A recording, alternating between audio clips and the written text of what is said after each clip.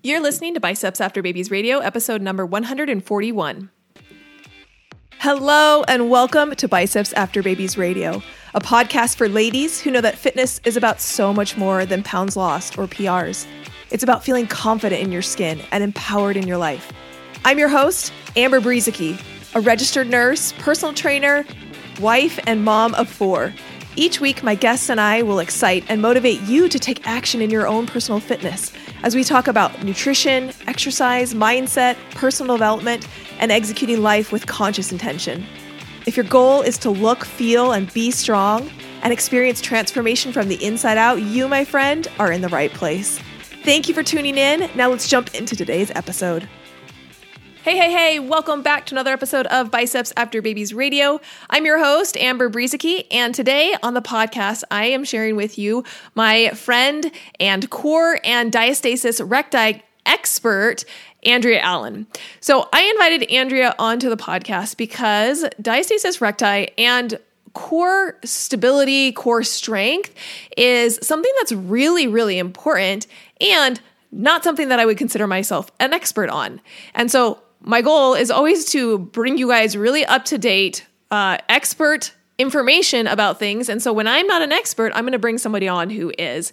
And Andrea has had experience personally with diastasis recti, and she's built her business a lot around helping women to identify and heal their diastasis recti, in addition to a lot of the other nutrition and workout coaching that she also does. So in this podcast episode, we talk a lot about your core.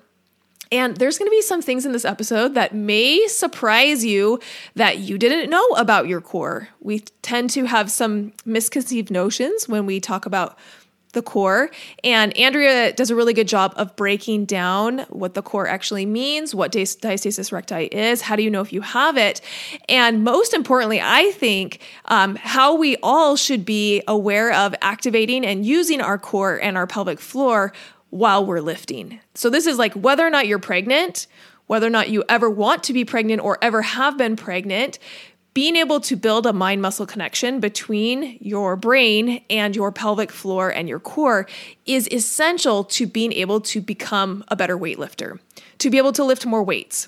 If you think about it, especially with our big heavy lifts, where we're really trying to transfer a lot of force and a lot of weight, the more rigid and stable and tight we can make the body, the more we're able to transfer that force and that load through the body.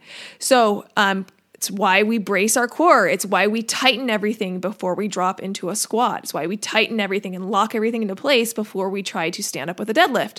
And so we talk in this episode about how important it is for any woman to be able to know where her pelvic floor is, to be able to as Andrea says in the episode, which I really like, invite it to the party, invite the pelvic floor to the party, invite your intra-abdominals to the party, and be able to really create that nice solid foundation. You're going to become a better lifter, and you're going to prevent some of these problems that can come with when you have a weak pelvic floor or when you have weak abdominals or weak core.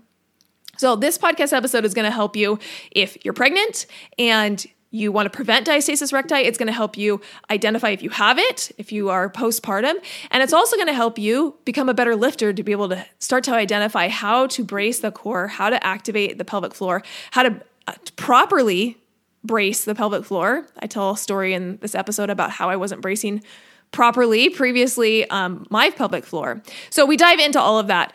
Before we dive into the episode, I do want to mention that Andrea is somebody that I really would recommend with going to if you are someone who struggles with diastasis recti. Like I said, it's not my area of expertise. It's not anything that I'm really good at teaching or coaching through, but I really respect and trust Andrea. And she has a diastasis recti program. It's actually one of her newest programs. And so we've linked that up in the show notes at bicepsafterbabies.com/141, since this is the 141st episode. And you'll be able to find all of her information on there. We've linked to all of her social media and then also to her programs. So if that's something that interested you, I highly recommend her as using her as a resource and being able to learn from her. So without further ado, let's dive into that episode with Andrea Allen. I am so excited to welcome to the podcast Andrea Allen. Andrea, how are you doing? I'm so good. I am super excited to be here. I was looking forward to it all day. It's going to be such a good conversation. We've already had such a good conversation before we even hit record, and now everybody gets to hear more of I know our we're like conversation chatting it up and you're like, oh yeah, I should start the I literally was like, I should record this because we're like already starting to get good stuff. So awesome. Well, I'm really excited to have you on. When I let my followers on Instagram know that I was going to have you on as a guest, they were so excited. And I even put up like a little question box. I was like, what do you want me to ask her? And I got some of the questions that I am going to ask you today were directly from people who follow both of us. And we're really excited for me to ask you some of these questions. So anybody who maybe doesn't know who you are, doesn't follow you on Instagram yet, can you kind of just tell us a little bit about you, how you got started on Instagram, a little bit about your story and how you help women? Yes, of course. So I started my Instagram account when my twins were 8 weeks old. It was like a long time ago. And I felt like, I'd had my twins. I graduated in public health education. I was a trainer. I taught fitness classes at the time. And I just had a lot of people saying, why don't you share what you eat? Why don't you share what you do for exercise? So I started the account that way. And in this process, after my twins, I developed diastasis recti, which is an issue of the abs splitting after you have children. Now, a lot of people think that it's rare. It's not. It actually happens to 66% of women, but most often for many, it heals within the first like 10 to 12 weeks. But for many women, it sticks around years and years after, and they don't even realize it. They just think, oh, this is my mommy belly. This is my mommy pooch. But it's actually an injury. It's a separation of the right ab and the left ab. So when I started, getting back into fitness after my kids, I was like, I am a hot mess. I was like, I can't do any activities. I can't run without peeing my pants. My back hurt. My stomach wasn't laying right. And I just didn't feel good. So I dove really deep into, I would say, inner core health. And then I just kind of linked that with being a trainer and understanding the nutrition side of it and understanding like just typical personal training. And I put it all together in one and was like, I want to help the everyday mom, the woman who struggles with like, where does she start? How does she get moving? How does she feel good in her body? How does she figure out how to stop peeing her pants and reduce her back pain and have a flatter core, not just from like starving herself, because that's a bunch of bull crap. That doesn't work. You and I both know that doesn't work. And like teaching some balance with nutrition and really interlacing that with, inner core work and then just full body work. So I train online. I run like a training program where I do nutrition coaching and workout coaching. And then I have a couple of guides that really focus heavily on inner core work for people who are pregnant or postpartum or have diastasis recti. That's so cool. And for someone who maybe is hearing the term diastasis recti, first of all, I feel like it's become a more mainstream term than it maybe was like when I had my first baby. When I had it with the twins, I was Googling and it was like a struggle to find anything on it. Once I figured out what it was like, I would stay up, I would put my twins to bed and I would research all night trying to learn about this thing that was like this foreign, mysterious problem that people had that nobody talked about. Nobody talked about it. Gym. Nobody said anything. And I was like, something's not right. Yeah. But I feel like we're starting to talk a little bit more about it, but there's still probably people who this is the first time they're ever hearing about it. And B, I think even more likely, and you can tell me if this is accurate, I think there are a lot of women walking around who have it as a problem and haven't yet identified it. And so if somebody is listening and they're like, well, I have a mommy pooch, or my stomach is my trouble area, what would you say to them? How would you help them to figure out, yes, I do have a diastasis recti, no, I don't, or like somewhere in between? What would you say to somebody who's listening? Yes. So let me explain really quick what it is. So everyone, if you think about the autonomy of your abs, you have a right ab and a left ab. That's the six pack that everyone sees. There's lots of ab muscles underneath there. There's the obliques, the internal, the external, and underneath everything is the transverse abdominals. And the transverse abdominals are like the most underrated core, move like the core muscle ever, because it wraps all the way around from your spine all the way to the other side, yet you don't hear very many people talk about it. And if that's undertrained, the core is just not going to do its job very well, because that's your most inner layer. Yeah. So, and can I point out too, because before we started hitting record, we were talking about this misnomer of like when we say core, most people in their head, they think the rectus abdominis, like the six pack, like the abs, like that's what they think core is.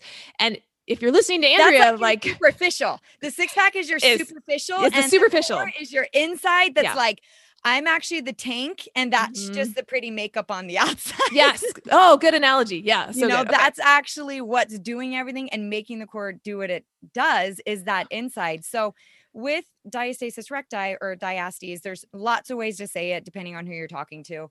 The right ab and the left ab basically separate. And there is, if you look at it, there's a thin line that run down the right and the left ab, and that's called the linea alba. And when you become pregnant, it often pushes out. So it starts to push forward and that linea alba gets stretched out. After you have the baby, for some women, that closes back up, your core does its job. But for many women, the core stays weak, the linea alba stays stretched out, and the connective tissue there just never strengthens back up.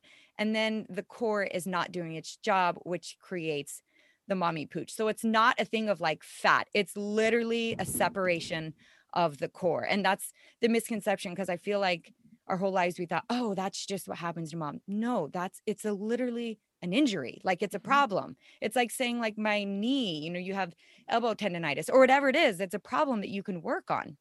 Yeah. So that's number one. Is it preventable? Is this something that a woman can prevent from happening, or is it inevitability of just having a 9-pound baby in your So uterus? it's both. First, diastasis recti, men can actually have it if they Mhm. don't properly support their core. Children, if you actually, you can see it the best in babies. If you ever watch a baby breathe, you can see almost a separation when they inhale because their core is still coming together. Like they're still, you know, they have less bones and they fuse together. And so you can see it. But yes, you can't necessarily like 100% prevent it, but you can reduce the effects of it. So ab separation while pregnant is normal. Your abs straight up have to separate to fit Right. that baby. Where's it going to But go? Where's the yes, baby going? exactly. Baby's going out, mom's Yeah. going out. Yeah. But if you are a mother of multiples, if you have babies back to back, if you had big babies, or often if you're shorter because there's nowhere for the baby to go but out, those are women who more commonly develop it. Mhm. Now, during pregnancy, you still can learn to protect your core by lifting the pelvic floor and drawing the transverse abdominals in during movements. So you can prevent the severity. For example, during my twin pregnancy, I knew nothing. I did not even know the core was a thing. I was planking and crunching and all kinds of things when I was pregnant, and I was not even connecting my core properly. And that's when I developed it. After my second two babies, I knew in those pregnancies how to inhale, lift the pelvic floor, draw the transverse abdominals in. You can kind of imagine transverse abdominals like a corset. You know what I mean? And as you draw in, it's like a rolling pin rolling up from the bottom of your stomach, exhaling and pulling the core together. So I knew how to do that. So the severity of my DR in the other ones was way less. It was nothing like my other ones. My back pain was less. I healed faster. My core laid faster. My core felt better faster because I did know how to connect properly during pregnancy. Now, a lot of women think, oh, I'll just deal with it after. I'll just deal with it after. And it's like, no, you literally just breathing techniques can actually A, help you in your labor. You'll be better at pushing the baby out if you know how to connect to your pelvic floor, and B, help you recover faster. And then even years and years down the road, the same technique helps people heal it. Yeah. Good. Why do you think that more providers aren't looking for this or notifying women? I feel like it's like one of those things that women figure out years after they've had the baby that they have had a diastasis recti the whole time. Why do you think that's being missed or not an important thing that providers are looking for postpartum? I think it's a little bit the old school mentality. I mean, even with pregnancy, they used to say, don't move around, don't lift more than 40 pounds, you know, just do this or that. And like they kind of like tabooed exercise. But if you even look at OBs recently, they've come out and said, no, exercise is actually really good for you and the baby. It actually improves the baby's heart rate. I read a study the other day that said the baby's lungs and their blood pressure gets better when the mom moves. Now, I'm not talking about overly moving. You still need to watch your, obviously, your heart rate. That's important as a pregnant woman, especially as you get into the third trimester. You got to watch that heart rate. And every doctor is going to have a different heart rate. So ask your doctor. But it does make the baby stronger. It's about doing it correctly.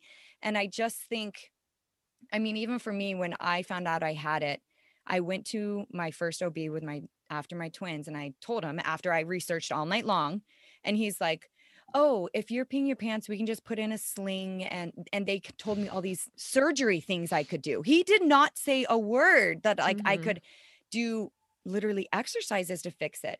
And I stumbled that night across a pelvic floor specialist, and I went to her and she's like, "You don't need surgery. You just need to turn on your pelvic floor, woman."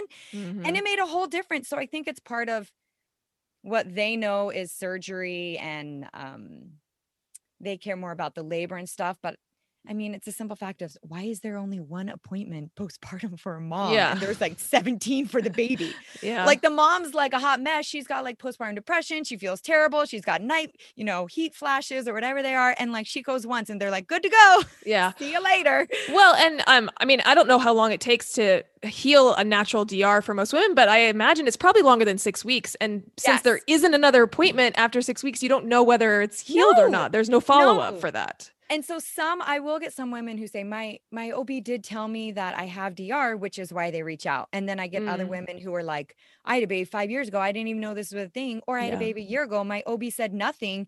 I asked him about it and he's like, oh, whatever. There's nothing you can do. You just had babies. Mm. So it just depends. It actually makes me sad because I'm like, if you explain to people, gave them resources. I do sometimes get people who say, my OB referred me to you, which makes me laugh because I'm like, your OB is like a legit doctor. I'm like a personal trainer. Yeah, But I think it's just a little bit the old school mentality, and maybe even a lack of knowledge for the OB on the actual physical exercise size, what they can do. sure. Yeah. Probably just not something that's taught in medical school. Like, No. They're just, like, "Oh, they're peeing their pants, put a sling in." yeah. They're not taught that like a physical therapist is taught in school. No, teach them to, lift the pelvic floor, do some small pulses. They don't teach the same thing, so it's a Yeah. little tricky. I Yeah. feel like everyone should have a pelvic floor appointment with a physical therapist after they have a baby. I feel like it would do every woman good. That should be included with the 6 week, but I'm just, a normal person. Yeah. So if a woman is sitting here being like, well, I have a mommy pooch, how do I know if that's fat, Andrea, or if it's a diastasis recti? Okay, so I will give a video for you to link in your show notes. I Cool. do Great. have an IGTV where I explain exactly what it looks like, how you can self-check, because a lot of people say my OB never checked for me. And I'm like, no big deal. You can check yourself, girl. It is not a big deal. Mm-hmm. So it's literally an issue of laying on the ground, lifting your shoulders, feeling along your midline for a gap. A lot of people always talk about the gap, and that's the width between your right ab and your left ab. But something else to be aware of is the depth. And Mm. the depth is underrated because the depth is your connective tissue. And if that's really worn down, it does take a little bit longer for your abs to come together. So sometimes people may have a really narrow gap, but it's pretty deep. It's It's like deep. up to their knuckles. And so Mm. they're going to have a harder time making that core connect in, but it doesn't mean it's impossible. It just means you have to work at it. And sometimes people say, well, how many weeks? 4 weeks, 6 weeks, when can I fix it? And I'm like, that's the beauty of every body is the severity is different, our size is different, our experience is different, our activation of the muscles is different. I mean, even for strength training, how many times do you hear, well, if I follow these macros for 4 weeks, what will I look like? Yeah. And it's the Well, if same I had thought my crystal process. ball, I know. I'd be a Someone rich asked me woman. that today. They were like, when will this pay off? And I was like, well, when your body's ready for it to. So I just feel like that's kind of a way to check. It's an easy video. And I even explain in there that sometimes people don't have diastasis recti, but they can still have a weak transverse abdominals. And again, if that core is not doing its job, it's really hard for the outside to look nice if the inside's like a stretchy hot mess. It's Mhm. not connecting, it's not bracing the core. So that's kind of that way. And then with fat, something to be aware of is this is in my guide as well, you have to be aware that if it feels firm, if when you look at your core and you see a doming, they call it a doming or a coning, it's like a bread loaf or a ridge down the center of your core. That is most often diastasis recti. Now, there can be fat around it, there can be fat over it, but you should still feel some improvements, even if there's fat there, if you work on the DR, but they are kind of two separate issues. So the core may lay flatter, but you have to be aware it's not going to necessarily get rid of your fat. If there's excess fat there, it's for the core. So it can be both, or it can be one or the other. Okay, cool. So if someone is pregnant now and they are wanting to work out and make sure that they do it in a manner that is safe and is as stabilizing as possible for the, the core, what are some things that they should be thinking about and take into consideration?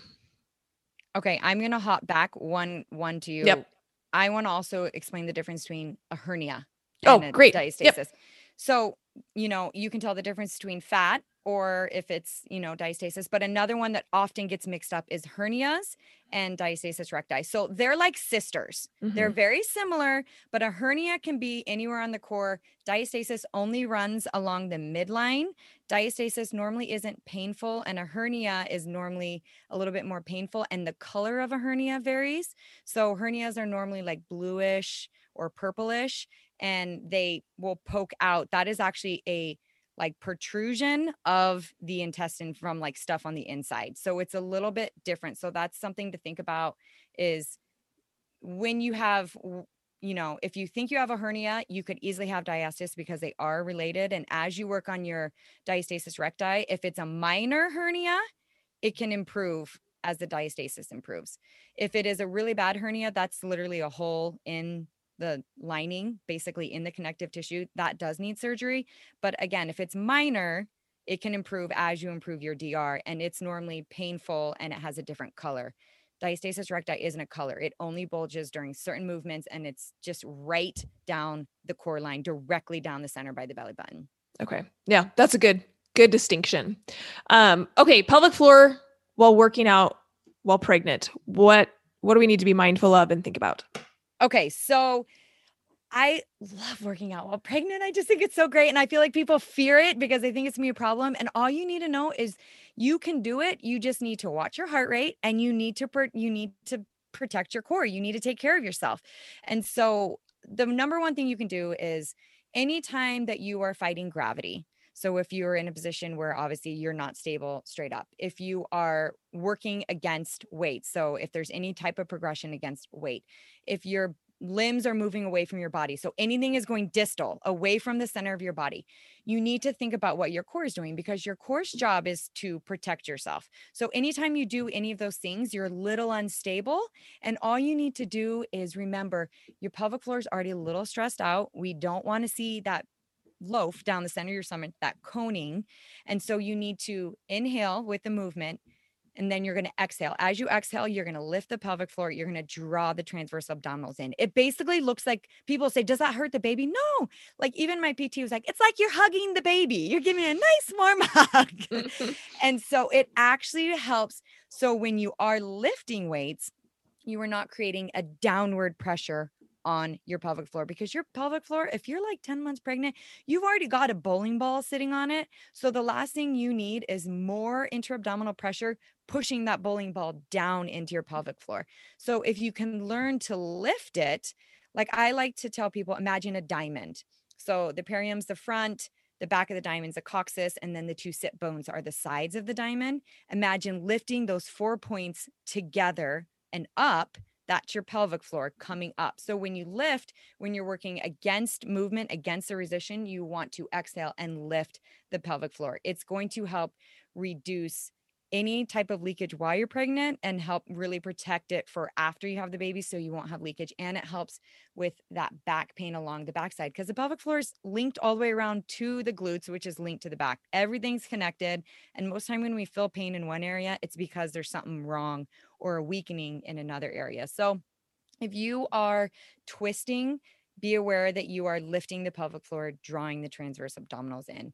If you are lifting a weight above your head or away from your body, same motion, lift and wrap. I call it wrapping the transverse abdominals in.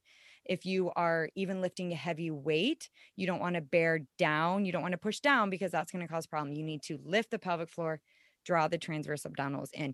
And I'm just realizing I have a totally free guide that explains just the breathing, that you can link in your notes. It's totally free. I explain the pelvic floor, the transverse abdominals, and then how to put them together just for breathing. So like you Awesome. can do it during any of these moves, and it's just the breathing alone, because I feel like if everyone could know how to breathe properly to lift the pelvic floor, oh man, we'd be running with no pads. We would have so much less issues, and you can weave it into any activity, any sort of exercise. Yeah, that's so good. And before we hit record, Andrea and I were talking, and she was asking me about powerlifting with pelvic floor, and I shared with her that one of the things that I had to learn was how to brace properly while lifting super heavy weights, because I noticed as my weights were going up, I was having some incontinence. And I talked to my husband, who this is what he does all day, every day at work, and he help me to realize that I was bracing improperly. And I think a lot of times when women are told to, inhale and brace, and that's what we're told as in powerlifting, like inhale and brace the core, we do naturally what Andrew was talking. We push down on the pelvic floor. And that was okay. It was okay. I say okay, like in air quotes. It was okay until I got to heavy weights, and then it didn't work anymore. Once you're really challenging yourself, right, and then your body's like, hold up, this isn't working. Because it wasn't really okay at any weight, but it like was masked until I got to really heavy weights. And what I had to do was I had to go down in weight. Actually, I took the weight on the bar down and learn to, before I would descend into a squat, I would take a breath in, hold my breath and brace. And I would literally pull up on my pelvic floor, just like Andrew was talking about, before I descended into the squat and pushed up. And when I learned to do that, it changed everything. I didn't have any more incontinence with those heavy lifts because I was actually bracing properly. And so I feel like even someone like me, who's had a lot of training in exercise physiology, I'm a nurse, we've done a lot of anatomy, I have all this training, and I still didn't know how to brace properly. And so it's so important, the things that Andrea is teaching and talking about, because they may seem very simple, but it may seem simple, but just because it's simple doesn't mean you're actually doing it. And like Andrea said, if we could have everybody doing it the right way, it would be magical what people would be able to experience. It would be so magical. You got to imagine your diaphragm like a balloon. Like you were saying in powerlifting, it's a balloon. It is fickle, So if you're lifting, whether you're doing powerlifting or just bodybuilding, or even just lifting a box, if you're going and you're bearing down when you do that, that balloon's going to push down. Guess what? It's pushing down the bottom. Guess what's coming out the bottom of that end? Yeah. If you are doing a sit-up and you're not bracing your core correctly, guess what? The sides of that balloon are going to smush together, and it's going to push out the front, which is going to create that coning, that doming down the front. So it's about learning to make our core do its actual job. And it is boring. I was saying, I ran into a girl the other day and she's like, well, I don't really like the pelvic floor exercises because they're boring. I was like, yeah, they're really boring. I agree with you, but they work really, really well. And if you want to feel better, and if you want your core to do its job and have less back pain and less, urine leakage, and literally lay flatter, literally do its job, sometimes you got to do boring stuff to set it up correctly so you can progressively overload. Even as I work, after I have my baby on my own squat, I start with an air squat, making sure my pelvic floor is invited to the party, is what I always say. Then I will add just a couple dumbbells. I'll increase my dumbbells. Then I'll go to my bar. Then I start adding more weight to the bar, because I have to make sure at every stage that, like you, the pelvic floor is invited to the party. Because otherwise your core is like the whole, center of your body. You're going to feel like crap if it feels like crap. Yeah. Yeah. So good. So if somebody does have a diastasis recti, let's say that they are aware of that, they know that, how does that impact their weightlifting routine? What are some things that they need to be mindful of? Should they continue lifting weights? Is that something that's advisable? Should they take time off? What would you say to somebody who is working through, maybe they've started working through these exercises, but it's still not healed yet? What do they need to be aware of? So one thing that I hate is when people say, give me a no list. Give me a list of things you can't do. And I'm like, that varies by person, because it's what can you do correctly? It's not don't ever do crunches, don't ever do planks. It's do a plank correctly, and don't do a plank until you can do it correctly. You're not banned from exercises the rest of your life just because you have a gap.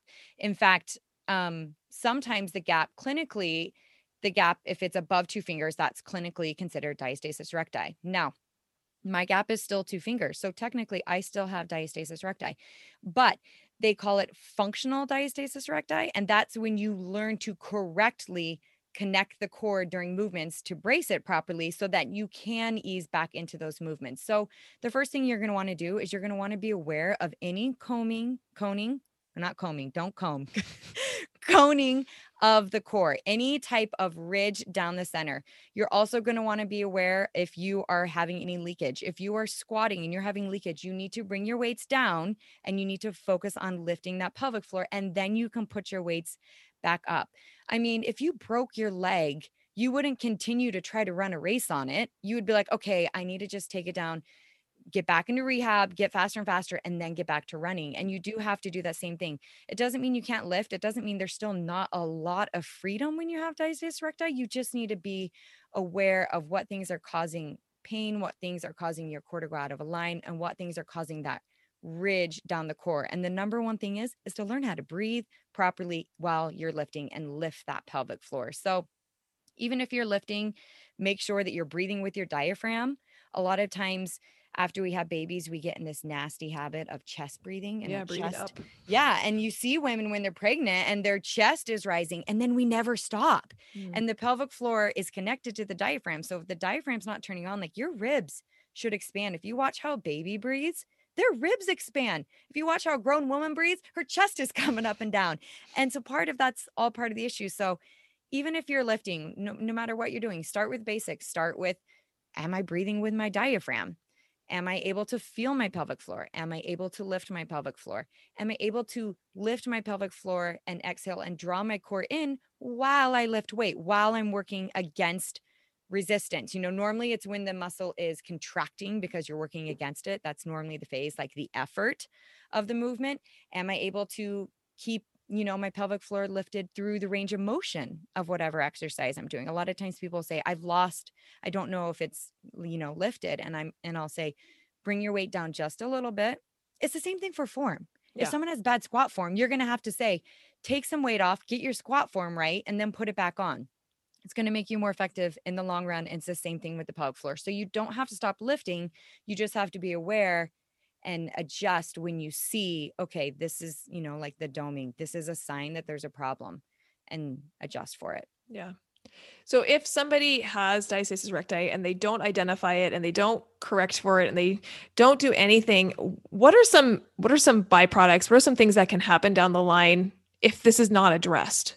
So this is a huge one. And I think this is what people forget. So first, you can kind of be where some of you might be sitting there thinking like, oh, do I have it? Do I not? Is my core strong? Think about what your core does, if your diaphragm turns on when you cough, when you sneeze, or if you were blowing a balloon.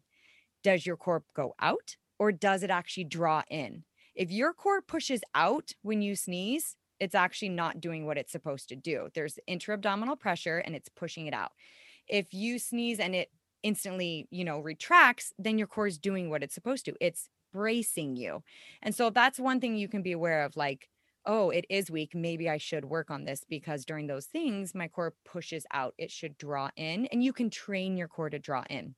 So oftentimes when women don't do anything about it, there's a couple things that happen. Our posture starts being terrible because when your core is weak, oftentimes there's a few things that happen. One, we start to compensate by pushing our hips forward. When we push our hips forward, our glutes tuck under, our glutes turn off, our back takes the brunt of the work, and then our hip flexors are weak. Often when our hip flexors, our core is also weak, sometimes we will start to push it forward where we create that arch in the lower back, and then it creates tight hip flexors and then pain in the lower back. So oftentimes a lot of our back pain is linked to, a core that's weak from your transverse abdominals being weak, or it's not connecting properly. So in our daily posture, it's not doing its job to help us stand straight up. It's starting to fall forward, or we're using our hips to compensate. So that's one thing. Your posture starts getting terrible and starts creating pain all over your body. And it becomes harder to build your glutes because you're tucking them underneath because your core is weak. And then they're not firing properly during squats because they're so weak from like daily activities. So that's one. Another thing is you have to imagine your core like a porch swing or a porch door. If one hinge is off, like at first when you're opening that door, it's going to open okay, but it kind of like starts breaking the hinge more. And then as you open that door more and more, the bottom hinge breaks, and then the door's not even, it's like dragging on the ground, and then it's like not even opening, and you're like, this stupid door, and you can't even get out the door anymore. And that's what's happening with your core, is like your lifts will start being bad. Your pain in your back will start being bad. You'll have issues with like even the front just feeling like you're falling forward even more so with the posture. So it's really important to fix, that issue in making the core do its job, because then you just are like that broken door that's getting worse and worse, because as you know, the kinetic chain is real. Mm-hmm. Everything is connected.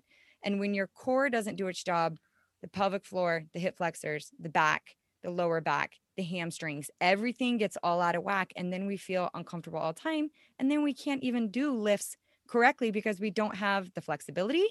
We don't have the mobility, and we start to not even be able to lift as much because even if we come down into a squat, the core is not strong enough to do its job. So then the back takes the brunt of the squat and we start to fold forward. So people think, I just won't do anything about it. It won't matter. You're not going to elevate your fitness game if your core is weak. You're going to struggle with seeing physical changes. Even if you do macros, even if you diet, even if you do anything, you'll struggle to see physical changes because the core pressure is pushing out all the time. It's like that hinge door not doing what it's supposed to. It's going the wrong way. So it's almost like the two things that we love about fitness, gains, not, gains in fitness, and then like feeling great and looking great. You get none of the above. You don't get anything. No, none for you. Lost the game.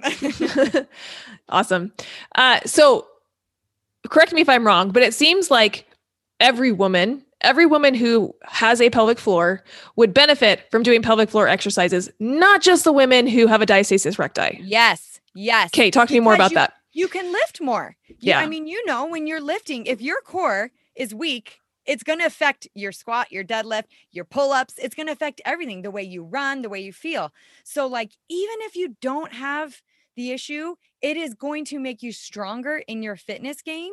And I don't know about you, but I feel awesome when I feel strong, like when I can do things effectively, it feels good. And sometimes I hear women complaining about some of their aches and pains.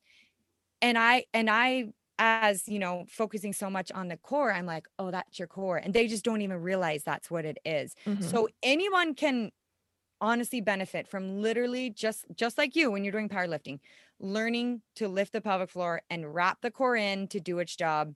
And you will benefit in any aspect, no matter what your fitness goals are. It will help you. Yeah, it will definitely help you. I think it's one of those things, like you talk about inviting your pelvic floor to the party, which I love that. I might steal that, but yeah, it's like, because you're like, everything's working, but the pelvic floor. And then you're like, it needs to come too.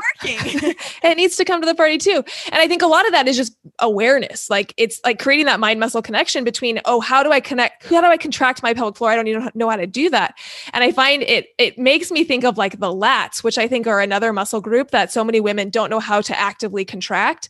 And my friends in ITs, we call it like finding your lats, like teaching people to like find your lats. Like when you find your lats and you actually use your lats for a bench press, or you actually use your lats for a pull-up, it makes all of the difference in the world.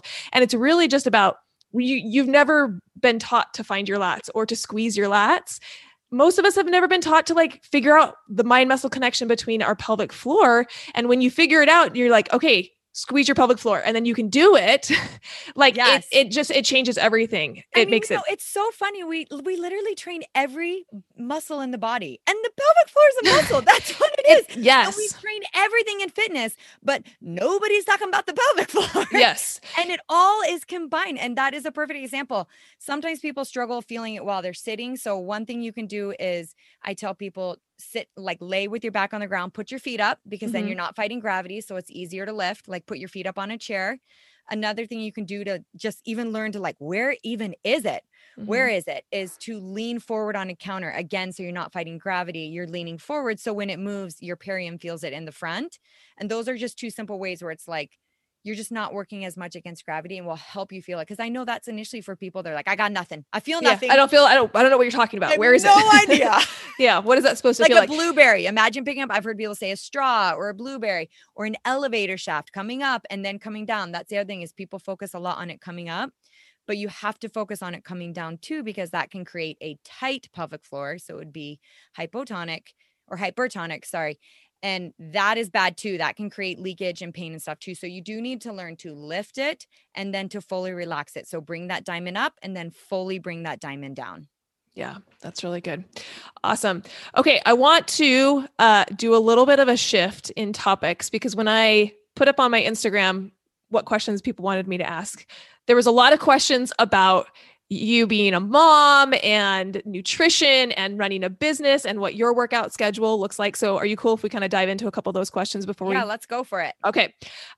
So I think, will you share, you kind of started to talk about your kids a little bit, but will you just share a little bit about, you as a mom and some of the like the business and the nutrition and the working out and kind of how you make all of that stuff fit together? So I am big in time blocking. Am I always amazing at time blocking? No. But when I do time block effectively, it allows me to shift my mindset of like, okay, this is kid time, this is work time, this is fitness time. So that does help me and it's how I get things done. I also use for business, and I actually swear by it. It's a push journal. It's by Chalene Johnson. I love that push journal. I built my whole business off that push journal, and it's not even that much money. And it helps me literally have 3 small things every day that I'm going to do.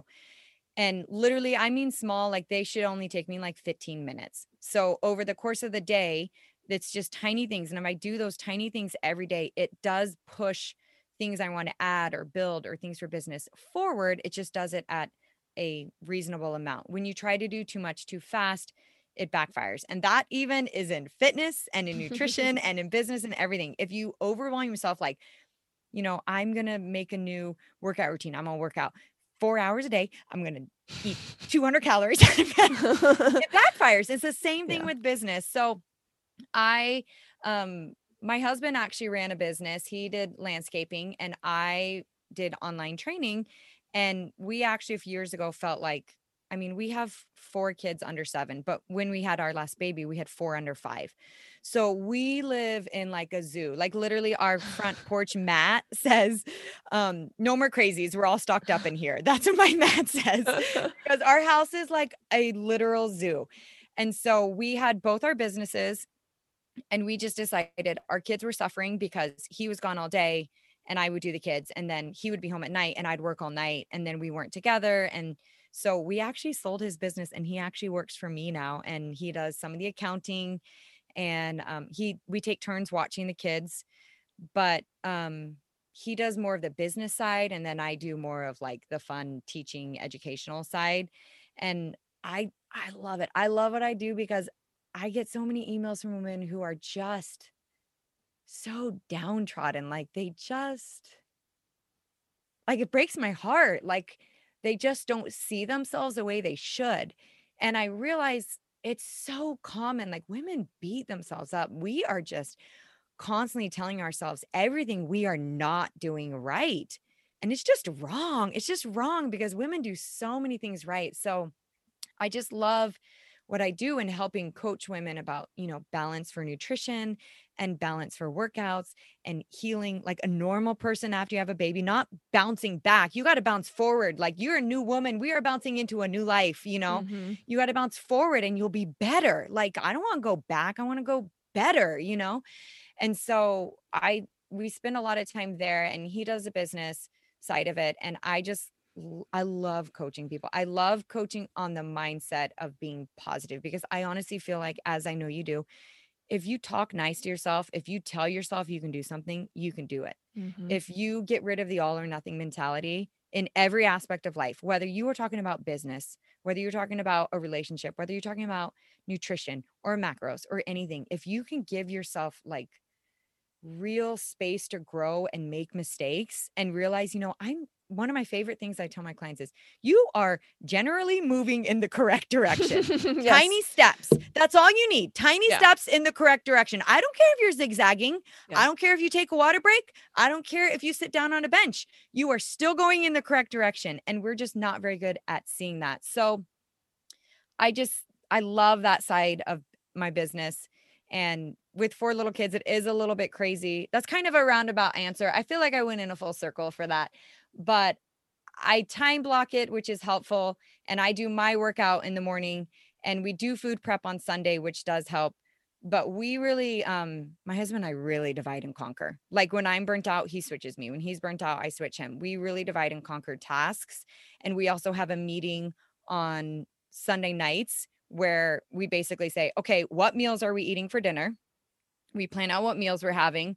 We get those on Monday. We take turns even cooking. He's a better cook than me. In fact, our kids are always like, Mom, you're a good cooker. And I like made eggs. He's like a legit, he's really good at cooking, but we still will take turns with those, and we'll meal plan, and then we'll even plan for the business. Like, okay, this week I need to do A, B, and C. I need to fix this thing. I need to add this thing. And he'll say, I need to talk to this affiliate. And so we each lay out 2 or 3 things each day, those tiny things that we can do. And that just helps us. But that little meeting helps us with food prep and with business planning and with juggling the kids. So that's kind of how we do it. That's awesome. That's good. And don't get me wrong. Sometimes it's chaos at my house. Sometimes all of that goes to crap and I'm like, oh, that was a disaster. That didn't work. Yeah. So don't think I always have it together. Yeah. So you kind of mentioned your workout schedule, but what does your weekly workout schedule look like? So I'm probably a little bit more into bodybuilding. So here's the truth. I lift weights because I know it's good for my body and it makes me feel good and it makes me functional. I do cardio because I think it is good for me mentally. I struggle with anxiety. I've had anxiety my whole life. I've even, struggled with bouts of depression in my life. And for me, cardio eases that. It really eases it. So while I feel like weights are better for me physically, I do cardio because mentally it's a game changer for me. So I probably lift 5 to 6 days a week. I like to lift opposing muscles. That's probably my favorite. I just like that style. I have to superset a lot because I don't have that much time. So I would love to take longer rests between, but I literally don't have the window for that. I don't have the window to do my squats and then sit for 1 to 3 minutes to like really recover. No, sit for like 5 to 7 minutes. I know. If you're only sitting for 1 to 3 minutes, you're not lifting heavy enough. I know, it's true. And you are right. I probably would say I am a moderate lifter, if that makes sense. I don't lift it super heavy. I probably stay in hypertrophy most of the time, like with my reps and stuff. That's the window that I technically like the best. So I do superset a lot simply because I don't have time. And so that is effective for me. I just try to make sure I'm supersetting muscle groups that are not like, I'm not going to superset a squat and a deadlift. Ew. Yeah. Supersetting things that are different, Yeah. So that's kind of my routine. When I do cardio, I love kickboxing. Like I said, I do it because it mentally is very satisfying. It eases my mind. It helps me. I actually get my best ideas when I am exercising. In fact, I have 3 books in my gym. I have a podcast book, I have a workout book, and I have my journal, the push journal. And I will be in the middle of working out and I have pens and I have a board in there too, where I put stickies with notes, and I'll get an idea of like, oh my gosh, this is a great post. And I'll have to stop and write it down, or this is a great move. And I'll hurry and add it. So I feel like my mind's the most clear when I'm exercising, whether it's lifting or cardio, but that's actually when I feel like I'm the most effective in my brain. I love it. About how much time are you in the gym a day? About an hour. Yeah. So I like to walk. That's the other thing I will say. I walk a lot. So I do an hour in the gym, but I love walking. So I probably walk another, 30 minutes a day or so, but it's not like overly intense. I just enjoy, I have ADD. And so when I answer my emails, I get bored sitting at my desk.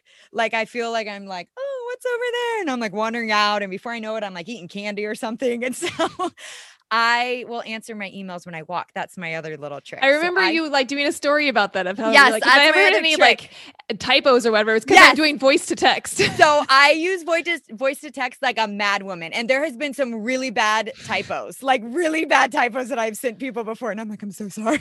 And I try to proofread it, but I walk and answer my email. So I will circle my neighborhood. I don't go fast. I will go on my treadmill and walk. I will go to the park, and I am so much faster doing it that way because I do have ADD and I like to move.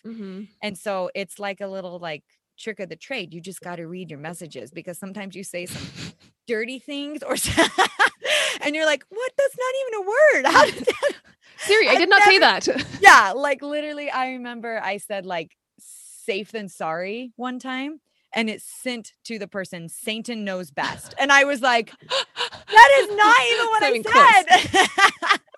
said. And so, yeah, I do walk a lot and answer emails. So if you are one of my clients, you know, like, and I even warn them when they start, I'm like, if a word doesn't make sense, you write me back. I try to proofread, but every once in a while one slips through and you're like, what? So awesome. Okay. Last question before we wrap up. What are some of your current goals? And this can be business goals, health goals, fitness goals, whatever. What are some goals that you are personally working towards? So I should reach out to you on this. I am stuck at 8 pull-ups. I cannot get to 10 pull-ups. Yeah. I am like struggling. And then I started digressing and I was like, why am I digressing? And so I like, you know, made sure that like I was going back. Maybe I was like, maybe I'm not retracting my shoulders. Maybe I'm not, you know, turning on my lats like we talked about. I was like, maybe I'm pulling and I'm stuck at 7 to 8. So I really wanting to get to 10. I remember seeing a video of you and you were doing pull-ups like on a door at a church. And I was like, that beast. What do you feel like limits you? Like when you get to where you can't do another pull-up, what is it that limits you? So one, I'm crazy about making sure that because a common one is your core will cone when you're doing pull-ups. Mm-hmm. So I will never do kipping pull-ups because the way that it swings forward, it puts my core out of line. And so people say, well, you could get better if you did. And I'm like, no, I'm just going to do strict pull-ups. No. Kipping pull-ups doesn't train strict pull-ups. No, that's what I said. No. I was like, no, that doesn't count. They're like different exercises. Okay. That's what I felt like. Yeah, so I was like, no, I'm just going to stick with my strict pull-ups. No. I wondered if maybe I'm not fully retracting and I'm pulling with my arms sometimes. Mm-hmm. Do you know what I mean? Like that's super common. Yeah. So I've been trying to do my dead hangs and it's not my grip. And I've been trying to do shoulder retractions and stuff while hanging. Mm-hmm. And so it's gotten a little bit better, but I started digressing. And that's when I went back and was like, I got to work on my retractions. I've been doing them, you know, my negatives. Negatives, I think is a good one that helps me, but I really wanted to get to 10. Yeah. I mean, once you start getting once you can do a pull-up or a couple of pull-ups and you want to start getting more pull-ups, a lot of it is just like endurance. It's muscle endurance. How long can the muscle hold on? And the way to train that is just more volume. Totally. A lot of people struggle, it doesn't sound like you struggle. A lot of people struggle with their grip giving out and their grip strength isn't strong enough to hold it. Yeah. But for you, it sounds like you might be using more arm muscle than you think. And that arm muscle like tires out a ton. Mm-hmm. The other thing that I will the trick that I will say for people who can do multiple pull-ups and want to get more, being able to time the bounce out of the bottom.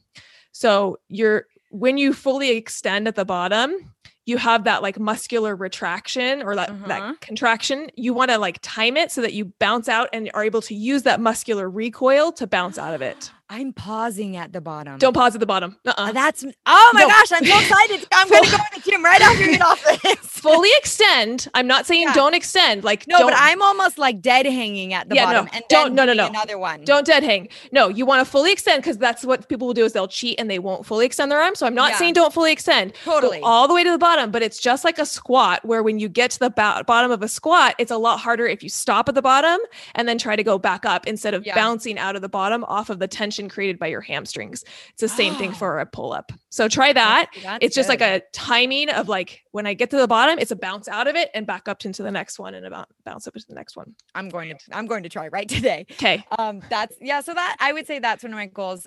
One of my other goals is this is the first year I did a very poor job of when I started my business, doing it myself, doing it all myself. Yeah. Everything myself, figuring out how to do it, working crazy hours, awake all night, like stressing everyone out because I was doing it all myself. And this year I was like, I'm done. No more. I was like, I've hired on people and that's been huge. So I'm trying to teach other coaches to coach like I coach so that then I can do better stuff we want to come out with a subscription this year for workouts and some other stuff. And so that's probably my big thing this year is I'm like, I have to teach the process. I have to teach the method because I think like most people, we try to like do it all ourselves. We try to muscle it up with our arms. Such a good analogy. We try to muscle it up with our arms instead of using our lats. And then we're like, why is this not working? Why am I stuck at 8? Well, this is why. Why am I like running around like chicken with my head cut off? Because I'm not bringing in people. And so this is the first year that I've really made an effort to bring in a handful of coaches that I've trained and I love them. They're doing a really good job so far. So fun. So that we can, come out with this subscription and some other stuff for workouts and stuff. So So good. Slow down to speed up.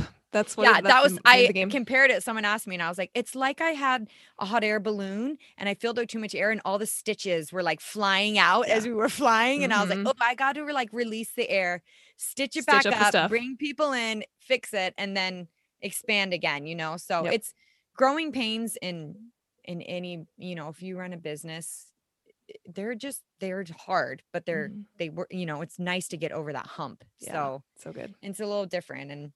And awesome. and the reason why is because I want to be present with my kids. Sure. Like I spend a lot of time with them already.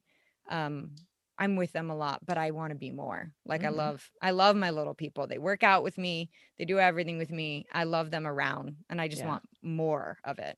It's awesome. All right. Where can our listeners find you? I am on Deliciously Fit and Healthy at Instagram. Now, the name is a little intense. I know. It's a mouthful. Deliciously Fit, the letter N, Healthy. You can go to my website as well. It's deliciouslyfitandhealthy.com. Those are kind of my main things. I'm on Facebook, but I'm not on there as consistently. So that's those are, I would say, my main avenues. I have a podcast. I forgot about that. Yeah, there you go. Make It Simple with Andrea Allen. So it's fun. It's new, it's not new. I guess I've been doing it since November, but I actually love the podcast, as you know, more because you get to so I love it. Lots of information at once. And so everything in social media is just quick turnover. You got to spit it out fast. And with podcasts, you can dive deep. And I love that. Because so much of what we do is nuanced. You can't condense this nuanced thing into a 250 character post. And they're 15-second reel, get it out. Yeah. And You're but there's nuance that I have to dive into and explain. And that's one of the reasons I love the podcast. So I love in fact, when I started, I was like, this is my jam, because I really felt like I could teach concepts clearly for the first time, so I love it. I was so excited when I saw you start a podcast. I was like, yes, it's about time. Andrew's going to be so good. So awesome. It's been a really great time. So I love it. So that's where you can pretty much reach me. The podcast or Instagram is where I like to hang out besides my house. Awesome. Well, thank you so much for coming on and being our expert and sharing your information with my audience. I really appreciate it. Of course. I hope that you got something out of that episode with Andrea. If you would do me a favor and screenshot you're listening, what you see on your screen right now, and share it to your social media and tag me and Andrea. Let us know what you're thinking as you're listening to the podcast. Let us know what aha moments you had. Were there things that you learned in this podcast that you didn't know ahead of time? We love it when you share the podcast on Instagram or on Facebook and tag us and let us know what it is that you're hearing and learning as you listen to the podcast. That wraps up this episode of Biceps After Babies Radio. I'm Amber. Now go out and be strong, because remember, my friend, you can do anything. Hold up, sister friend. Do you love Biceps After Babies Radio? If so, the best way to say thank you is to subscribe to the podcast and leave a review on iTunes. I know every podcaster wants you to leave a review, but it's because those reviews help the podcast to reach more people. And I do truly want to know what you think. If this particular episode resonated with you, will you also please share it? Either send the link to someone who would find it valuable, or take a screenshot and post it to your social media and tell your friends and family why they should listen. Make sure you tag me at biceps.after.babies so I can hear your feedback and give you a little love. And if you aren't already following me on Instagram or Facebook, that's the perfect time to hit that follow button. Thank you for being here and listening to Biceps After Babies Radio.